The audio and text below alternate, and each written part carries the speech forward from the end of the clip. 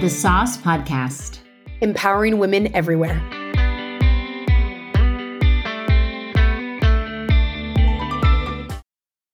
Hi, Lizzie. Mal, so good to see you. It's my Friday night. We've got a long weekend here in the UK for Easter. Oh, gosh. I love that it's your Friday night when it's actually Wednesday. That's I know. a good long weekend. Thank you. I'm taking off a cheeky day tomorrow, and we're going to go on a little travel adventure. But yeah, we get in the UK. We get Friday off for Good Friday and Monday off for Easter. But like my French counterparts don't get Good Friday off. So it's funny, like we work together, but they're working on Friday. But we don't, in the UK, we don't have another holiday. Like we don't have, obviously MLK Day or President. We don't have another, what we call bank holiday until Easter. So listen, it's been a hard slog for the past 4 months, and it's nice some days off. Yeah, you're getting it and taking full advantage. Well, I'm so glad that you are, Thanks, and Mom. that's so fun. We have Easter here this weekend too. It's also actually Passover right now, so I know I have a lot of friends kind of recognizing both. Yeah. I am personally so thrilled because I think I've told you all this winter has been a long one in Denver. It has. Cold. Ty told me some stat, but it's basically the last January, February, and March it was the coldest stretch in Denver that we have had, the city has had since like the 1960s. Yeah. So I'm not making this up that it was a really, really, really cold winter. I mean, it's backed in, stats. Yeah, there's stats. It was a long winter. I'm just like, my winter was long too, Mom, because it was just a little dark and kind of like London. So, but we would talk, and we sometimes record in the morning. You're like, we got a blizzard last night, taking it easy on the roads. Like that was like 4 times, Mom, 5 times. And then when we were recording, every day. You could have, if you didn't know me better, think I was like starting to make excuses. I'm like, I would never make an excuse to not get to see you, but I'm like, I'm not lying. There's another blizzard and there is another snow day. So I am the sun is shining here. The next few days are just going to be beautiful, and I am ready for it. I'm ready for it. I love that. And Mal, you said that some friends are celebrating for Easter, Passover. Yep. And I'd also like to give a shout out to many people who are celebrating Ramadan. And they'll have the Eid at the end, but it's Ramadan right now. So we have many people out here that I work with that are fasting and celebrating. It reminds me of my dad. He used to, we used to fast with my dad. So happy Ramadan.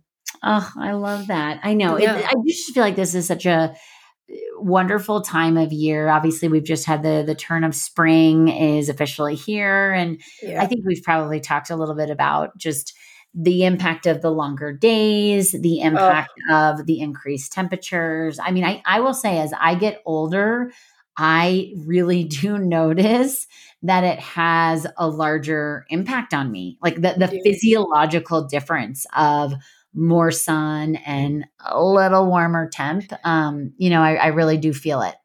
I have so many thoughts on this now because I did live in California for 18 years, and coming to London, I did Chicago for a year, but whatever. But coming to London, you really feel that winter. And listen, you Californians, the privilege you have of those, whether you're in SoCal or NorCal, it's no joke. You get the no seasons year round. And while it's sometimes sad, we had a sunny day here in London, and like the whole office was like chipper. Everyone was like skipping into work. You know what I mean? So it's been nice.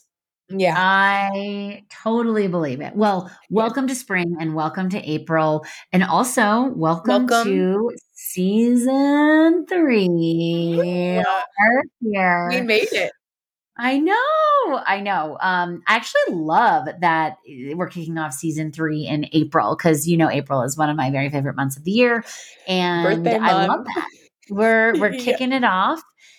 We, I think for those of you that got to listen to our last episode, our season finale for season 2, we talked about how we're really trying to get more oriented and more crisp on what is our goal going into this new season and who, who are we speaking to? Of course, you all, the saucers, but as we try to grow the audience and have more people come and listen along and join the conversation, you heard us say we're really focused on empowering women, in all facets of life. Yes, kind of predominantly in business and in work. We're certainly going to touch on things outside of that, or maybe a little bit of the straddle of the two. How do you bring some of that home life into the work life and vice versa? But we're going to continue to be our very real, very authentic selves. And we're going to try to orient on this theme of empowering our women in our lives. Yeah, I completely agree. And I'm really excited about it. I think we've talked about this.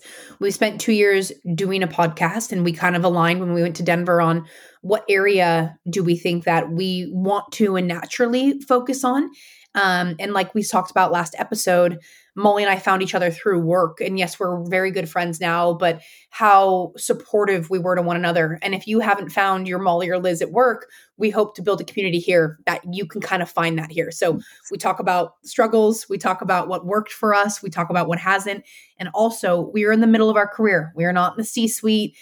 We are still figuring things out, but we can also share what we've figured out or have worked through and are continuing to work through here. So that's what we're excited about. So I think today we're going to kick off this season with talking a little about leadership and the humility and humbleness in leadership and how that can really empower leaders and empower their teams.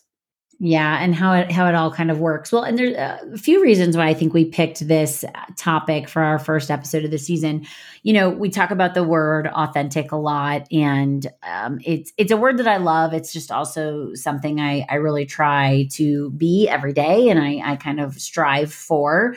And when I think of authenticity, to me, it's almost interchangeable with humility or humbleness, right? Yeah. That like you really want to be just somebody who makes others never feel lesser about who they are, or walk around believing you're better than the people you're in the company of. And I just see this in so many components of life, certainly as a mom and trying to raise children who have a great deal of humility, but also at work. Yeah, absolutely. Trying to be a leader who shows up every single day authentically and very much, with an open mind and an open heart to lead my teams humbly and with a bunch of humility. So we're going to talk about that today. And if you've been here for a minute, you know that we love to reference some of our favorite articles that we find, or Liz and I are constantly sending each other, posts on Insta or, tags on LinkedIn. But we came across an article that was about this very topic. How does being humble really work and show up in leadership? And there's kind of these 3 core topics that we're going to orient the conversation around today.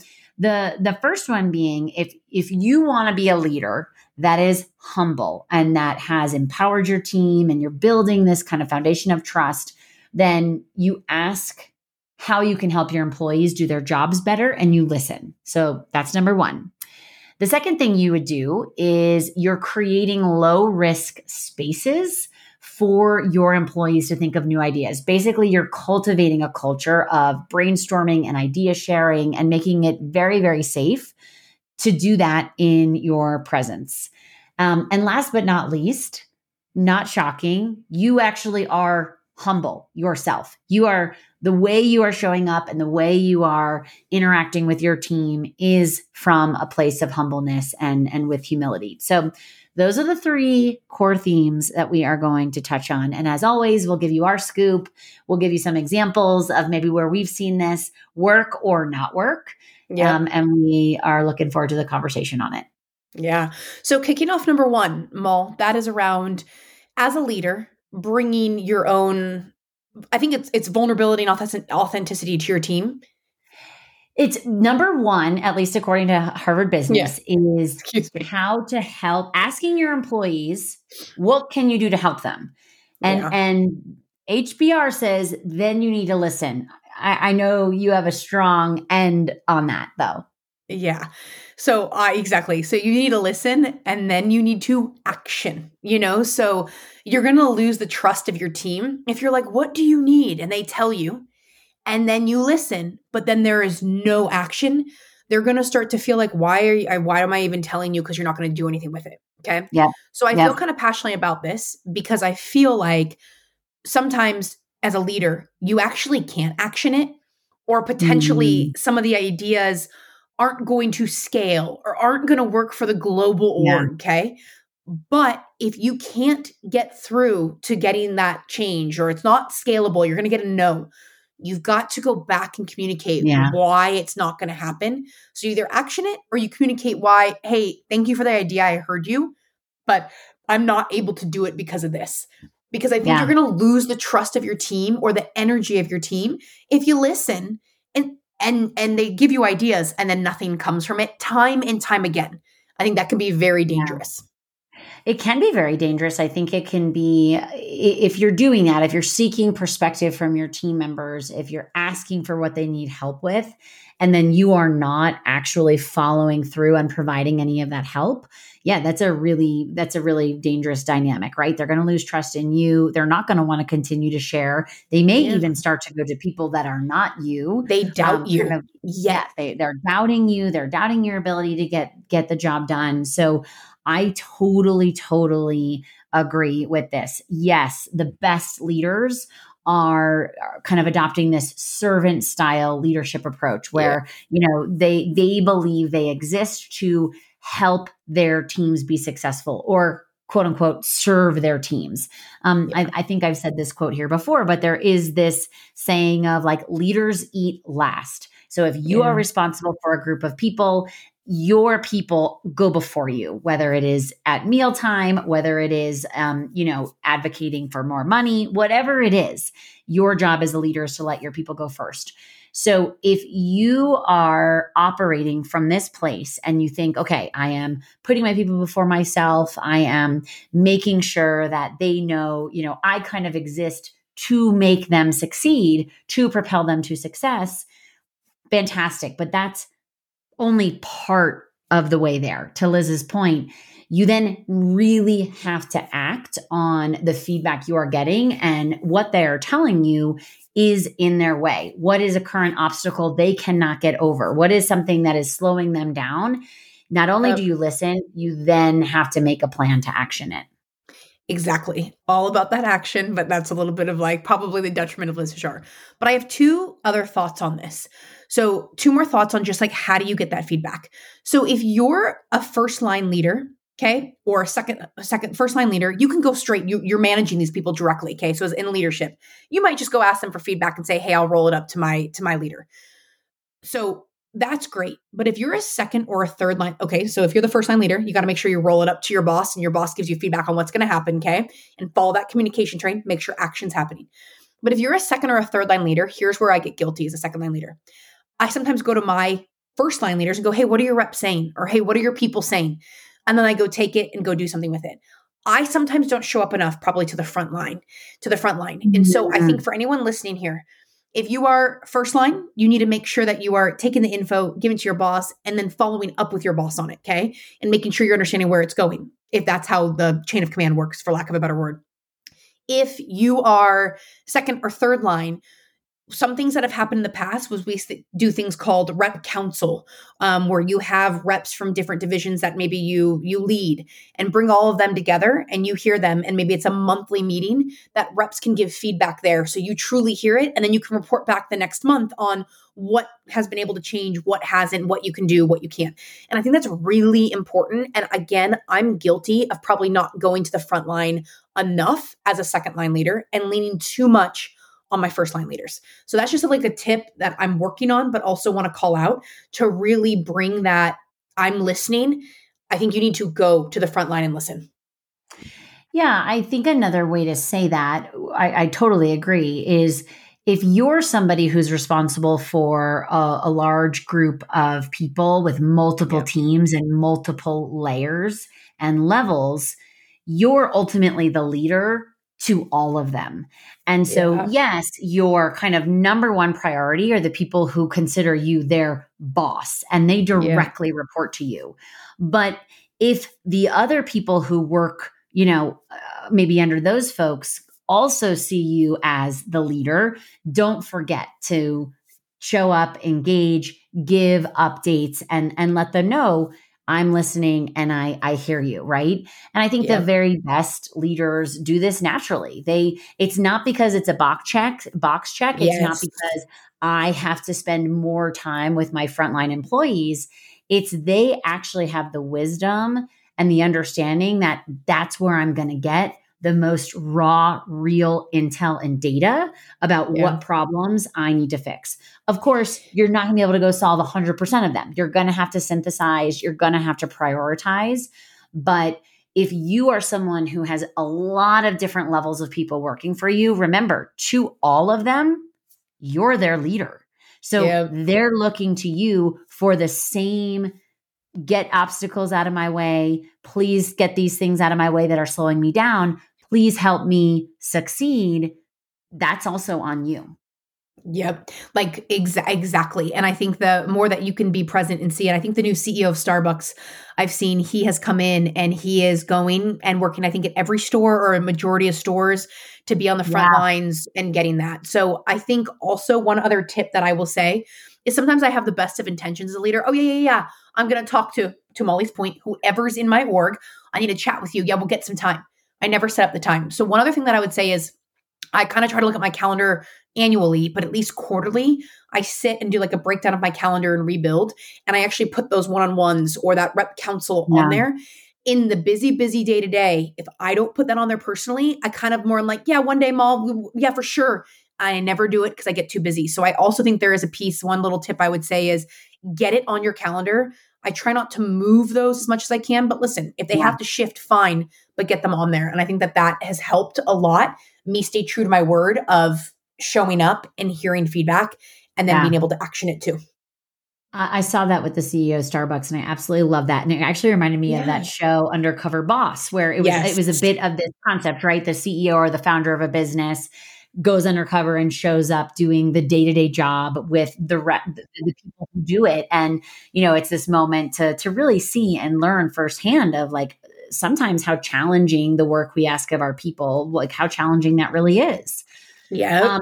Let's go to the next one with just one final thought closing here.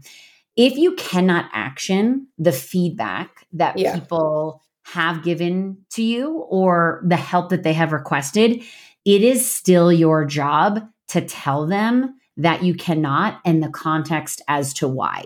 So that's, I think, another just, again, talking about trust creation, talking about your people knowing you have their back and you really are there to make sure they're successful.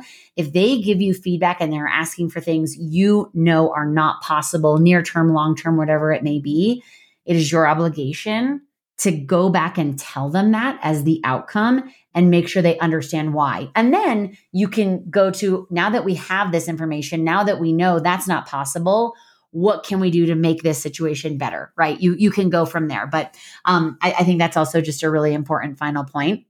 Yep. We can't solve it all, but we can communicate it all. So yes, Molly, agree. Let's go to recommendation number 2. So this says, in order to truly be a humble leader and to take pride in that, you are creating space for your employees where it is very, very safe to raise ideas, to talk about innovation, to talk about doing things differently. And the purpose of the session is really to kind of pull everybody out and hear from the group. This may feel like it's actually not that guaranteed. If maybe not everybody has been in this environment where, oh yeah, I'm getting access to these types of conversations or these types of sessions. I do think the reason that they are so important is, again, it goes back to that trust building and it goes back to that kind of safety space of, as the leader, you may not have 100% of the answers. Actually, I can promise you don't, right? So you need to rely on your team and the people around you to help raise new ideas, bring new brainstorming, concepts, things that we want to try that we've never done before. But you've got to create the space to do it. And they have to know that any idea is one worth hearing and discussing. You have to create that safe environment. I was going to say exactly that.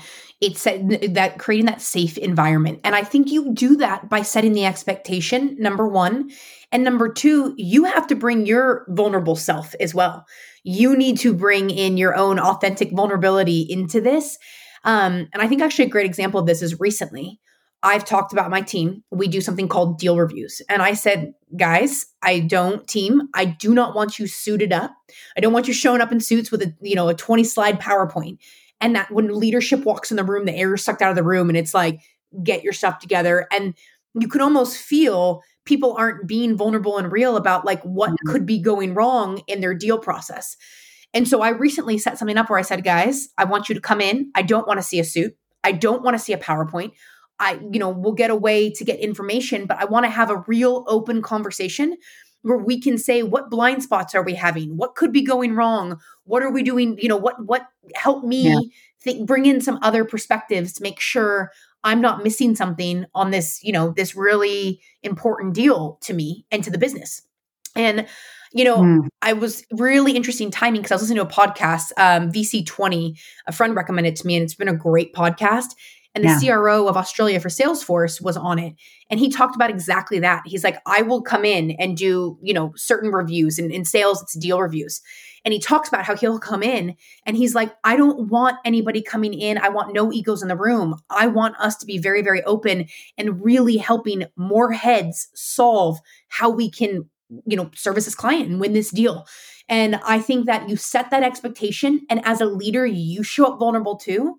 That's what you have to do. And so I think I can keep going here, but there's two types of meetings. There are times you set the expectation that this is a suit, this is a PowerPoint, but you have to set that expectation, and the way you show up in each scenario as a leader is different.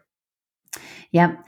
I love that. And I think it's very true. And I think it also goes back to just the expectation management, right? And it sounds like Liz, in the scenario you referenced, you did that really well. You basically said, this is the expectation. I want us to actually talk through the risks. I want us to raise, why are we not possibly set up for success in this specific scenario? You're talking about closing a deal for sales, but there's so many applications of this.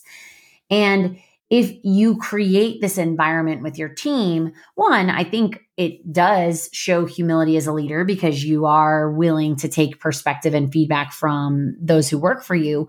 But two, I think another benefit you're going to get is a collaboration and kind of trust that begins to form with the people in that session, whether they're all your employees or whomever it may be. Because now we get to hear, oh, wow, I didn't know Liz had ideas like that, or I didn't know Molly thought about that situation that way.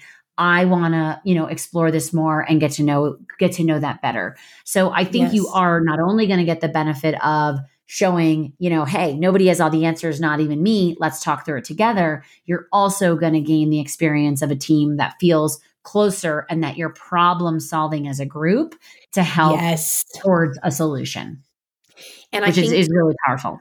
Yep. And I think there's times where again, you show up and you say, we are souped up, for lack of a better word. And like, we are having an intense presentation. But I think there's times for that. But when you want to bring the brainstorming, we're all learning from each other. We're all trying to figure out how to solve this pretty big problem in front of us. You have got to show up authentic too as a leader and vulnerable. And you've got to, otherwise your team is not going to feel comfortable being open and real in that environment. Yeah. And that's the perfect segue to the final piece of this, which does seem a little bit like, duh, but it is, in order to be a leader that is viewed as humble and authentic and trusted, you yourself need to carry yourself that way. You need to be somebody who owns your mistakes. You need to be somebody who admits when you're wrong. You need to be somebody who can acknowledge you have gaps and that you show to the team you're comfortable acknowledging that, and you need their help and support to, again, work towards a solution or bring us forward. Yeah. So I think, Molly, you and I talk about being authentic, and I think we try. It's almost hard for me to lie. So like, we are pretty authentic on how we show up. And I'd like to say we had an old boss that I think we both looked up to very, very heavily, who recently reached out to us on LinkedIn and said, "I love listening to the Saus. You are so authentic." So to toot our own horn here, but I think that the authenticity is just such an important thing, and you have to. There's been times in my career, as authentic as I really try to be and just like kind of show up as who I am, there's been times I haven't felt comfortable being authentic. And it's from the people around, it's the people around me have made me feel like, oh, this is an environment where we kind of fake it till you make it, and you act like you know everything. Wow. And it was really hard for me because I'm usually used to, there's a piece of me that has some of that in there, sure. But I'm used to showing up and kind of being like, well, tell me a little bit more about that and what's that. But and I shouldn't blame it on the people around me. It's more like I show up and don't feel comfortable in that environment. And I felt what that's like. Yeah. And I felt myself as a leader not being authentic and kind of showing up and feeling like I had to kind of pretend like I knew things. And that's not fun. And I think as the leader, you set that tone, and you set that tone to bring vulnerability. And if you're vulnerable, hey, help me with this, help me with that. Recently I sold, I've learned a lot coming to a new company, and coming to a new company, I've learned a ton, and I've had to be very vulnerable of like what we always say, be a learn-it-all, not a know-it-all, ask questions, get curious, and have my reps help me with a lot of stuff. And I think that is okay. It can be hard as a leader, but it is okay. And just remember to bring that if you want to bring that safety environment for your team. Yeah, it's so true. And I don't think what you said at all, Liz, was blaming others. I think what you're acknowledging is not every environment is going to reward authenticity equally. And so if you are someone who is so naturally authentic and so yourself, you are going to find that not every space you go to celebrates that the same way, right? But as a leader, if you are trying to build a team that is, again, fostered in trust, fostered in collaboration, committed to kind of all coming together and working towards a successful outcome, you have to go first to show that it is okay to not be perfect. It is okay to have things we are working on. It is okay that we are going to make mistakes. And if you create the environment, then everybody else around you is going to do the same, right?